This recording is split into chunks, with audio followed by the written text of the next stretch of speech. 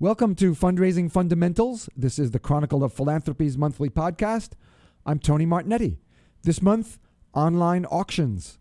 My guests are Lori Hochman, marketing coordinator at Auctria, a comprehensive web-based program for groups to organize and run charity fundraising auctions, Auctria.com, and at Auctria, Auctria.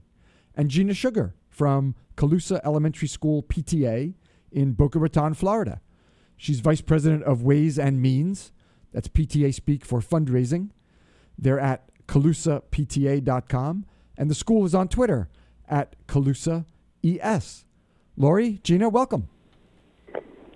Thank you. So happy to be here. Oh, it's a pleasure. Pleasure to have both of you from Florida.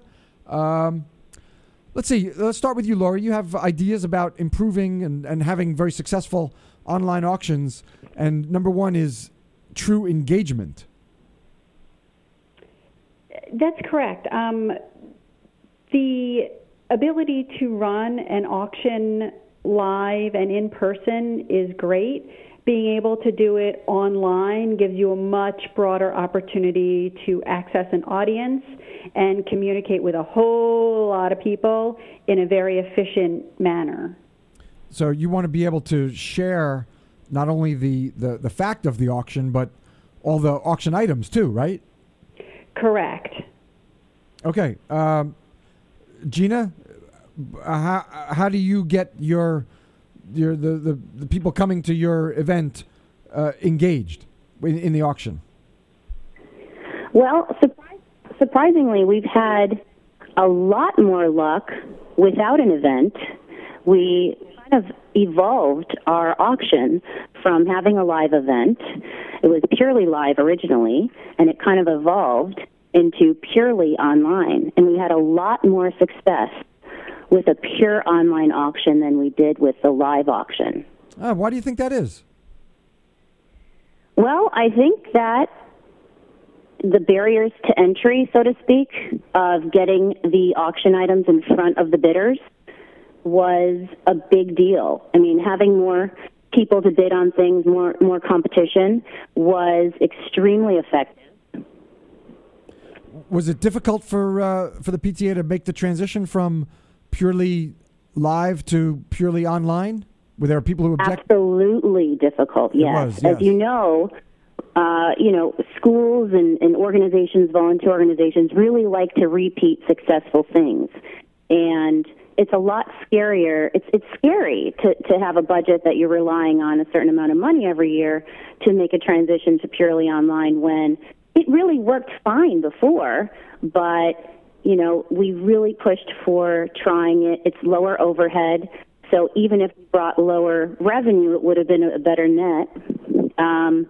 So it was a difficult transition. The principal was very, accepting of our decision, and it was a good visionary way to move forward in the current, technological age where people really like interacting online socially. And it seems social, even though it's just online. Well, that means it's very well done.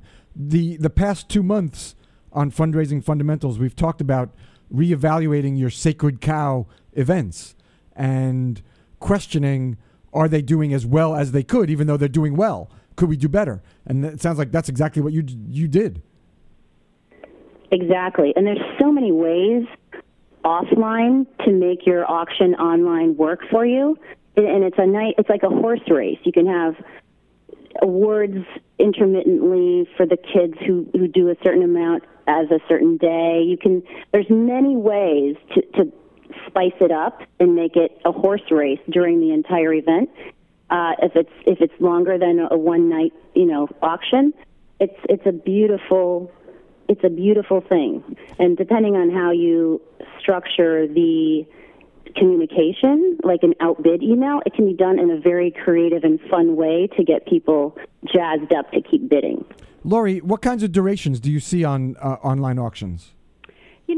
For the online auction, I see anything that goes just over a weekend, over Friday, Saturday, Sunday.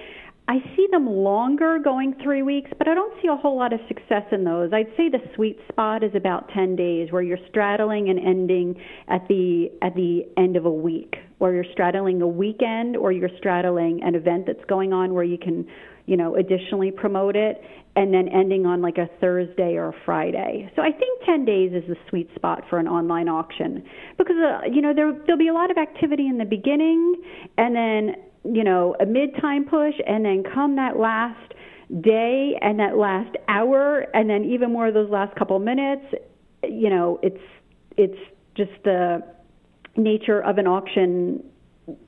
Yeah, it gets program. It gets very frenzied, I'd imagine, because I presume, are people getting text messages as they get outbid? Exactly right. As soon as you get outbid, you're getting an email or a text message, you've been outbid, and like you said, the frenzy happens. Yeah, I can imagine those last 10 minutes must be crazy. Oh my gosh. Right? Gina, did you watch your dashboard report during the last 10, 15 minutes, and you keep hitting refresh on your computer and you're up a grand, up a grand, up a grand? Did you experience that too? I did, and I got to tell you, as a bidder, I experienced it, because I was on bidding on one of the most highly, wanted items, and every second I would be there bidding, and it was so much fun. It was exhilarating. Well, Gina, you have the advantage that you have the dashboard. Why don't you just lock out all your all your bid competition? Just cut them out. You're right. What was I thinking? Decline their credit cards or something. I mean, you have the master control switch. Just shut them down. All right. No, PTA, of course, very honorable. Yes, very honorable, Tony. What are you trying to teach our kids? To win. What it means. The importance of winning. That's what I'm trying to teach. Win at all costs. I'll mark that down as my fourth quick tip. Win at all costs. Isn't that what we should be teaching our elementary school students? All right. Okay. Lori, you have another suggestion around the use of data. Yeah, I think using your past data to work smarter. For instance, the school is a great example. Kids have come through the school, they've come in and out, and then there's alumni. And I know Calusa retains that data because, Octria retains the data of the past bidders. So even though parents and students have left Calusa Elementary or have left, your Humane Society or your organization, you can tap back into those people and continue to remarket to them. And then using that data, what sold? What didn't sell? Okay, if something in particular or one industry or one group of services sold really, really well, how can we expand that? So using your data that's unique to your group and going back after the event and reevaluating, assessing, and then using that to move forward and do more and do it better and quicker and more efficiently. Lori, I've heard that, pardon me, that experience type auction items do well. Is that your experience?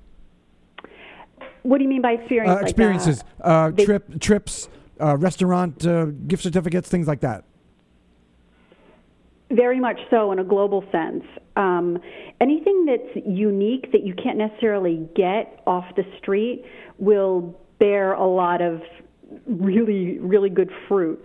For instance, I know one year at Calusa they did a experience at a radio station where you got to go in and sit in studio. And it's something that you can't get anywhere. That kind of unique experience. So that blew up. Okay. Gina, you want to say a little about using data from past events and to promote what's coming up? Absolutely. We had because of the online, like I said, we transferred from a live event to a purely online, but in between we had a hybrid system where we used online as well as a live event, and that was invaluable information to see because we had minimum bids, and we basically got rid of a lot of the maximum bids on certain items where you can buy it now because they sold out so quickly.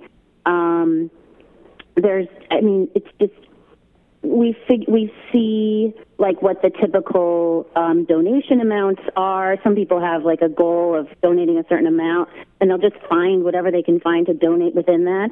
So we offer just a pure, just donate category without any item being sold. So it's just extremely easy to tweak, your next year based on the results of last year. The first year is obviously difficult, but you just base it on what you did at your live auction and hope for the best. Okay. I want to go back. Yeah, there's just so many ways to use the data. I want to go back to Lori. Lori, when you're doing this sweet spot, 10 days roughly, just how many auction items do you like to see, or would you recommend in that for a 10-day auction? That's kind of a difficult question because it depends how large your audience is. If you only have 20 people bidding, then you don't want to have 100 items because you're going to go really, really low.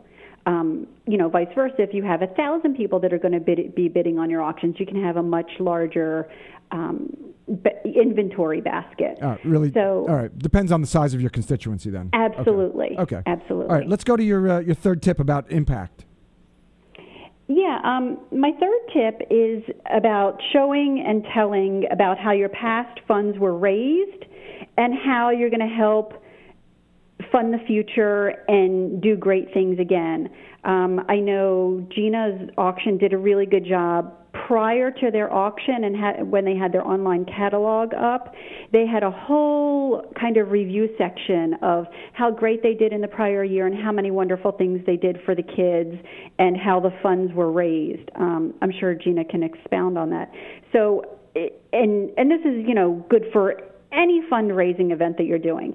Show people what you did in the past with the funds will definitely encourage them to give more, and then show them how you're going to use it in the future. Gina, you want to wrap us up briefly, please? Yeah, we had a specific goal and what we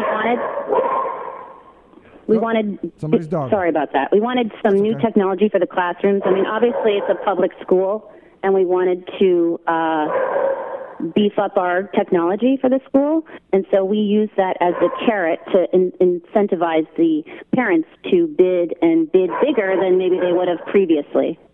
Whose dog is that? Lori, is that yours? That's Gina's. Oh, that's Gina's. That's your dog. Oh, okay. Gina, what's the name of your dog? Oh, sorry, Diesel. He's very nice. Devo. He's okay. Very loud. Sorry about that. What's his name?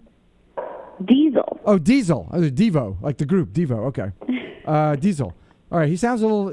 Maybe you better tend to him, and we better wrap this up. I'm so sorry. That's okay. They are Lori Hochman, marketing coordinator at Octria, Octria.com, and at Octria, and Gina Sugar, Colusa Elementary School PTA. They are ColusaPTA.com, and on Twitter, the school is at Colusa ES. Ladies, thank you so much. Thank you, Tony. Thank you, Tony. Pleasure. Thank you very much, Diesel. Thank you for loving Fundraising Fundamentals. You need to check out Tony Martignetti Nonprofit Radio, big nonprofit ideas for the other 95%. It's my weekly 1-hour podcast that goes way beyond fundraising to help you with all issues that small and mid-sized shops struggle with day in and day out. Social media, board relations, marketing, communications, technology, volunteer management, and fundraising, and more. I've got over 10,000 listeners each week on that show. Info is on iTunes and TonyMartignetti.com. Be with me next month for Fundraising Fundamentals.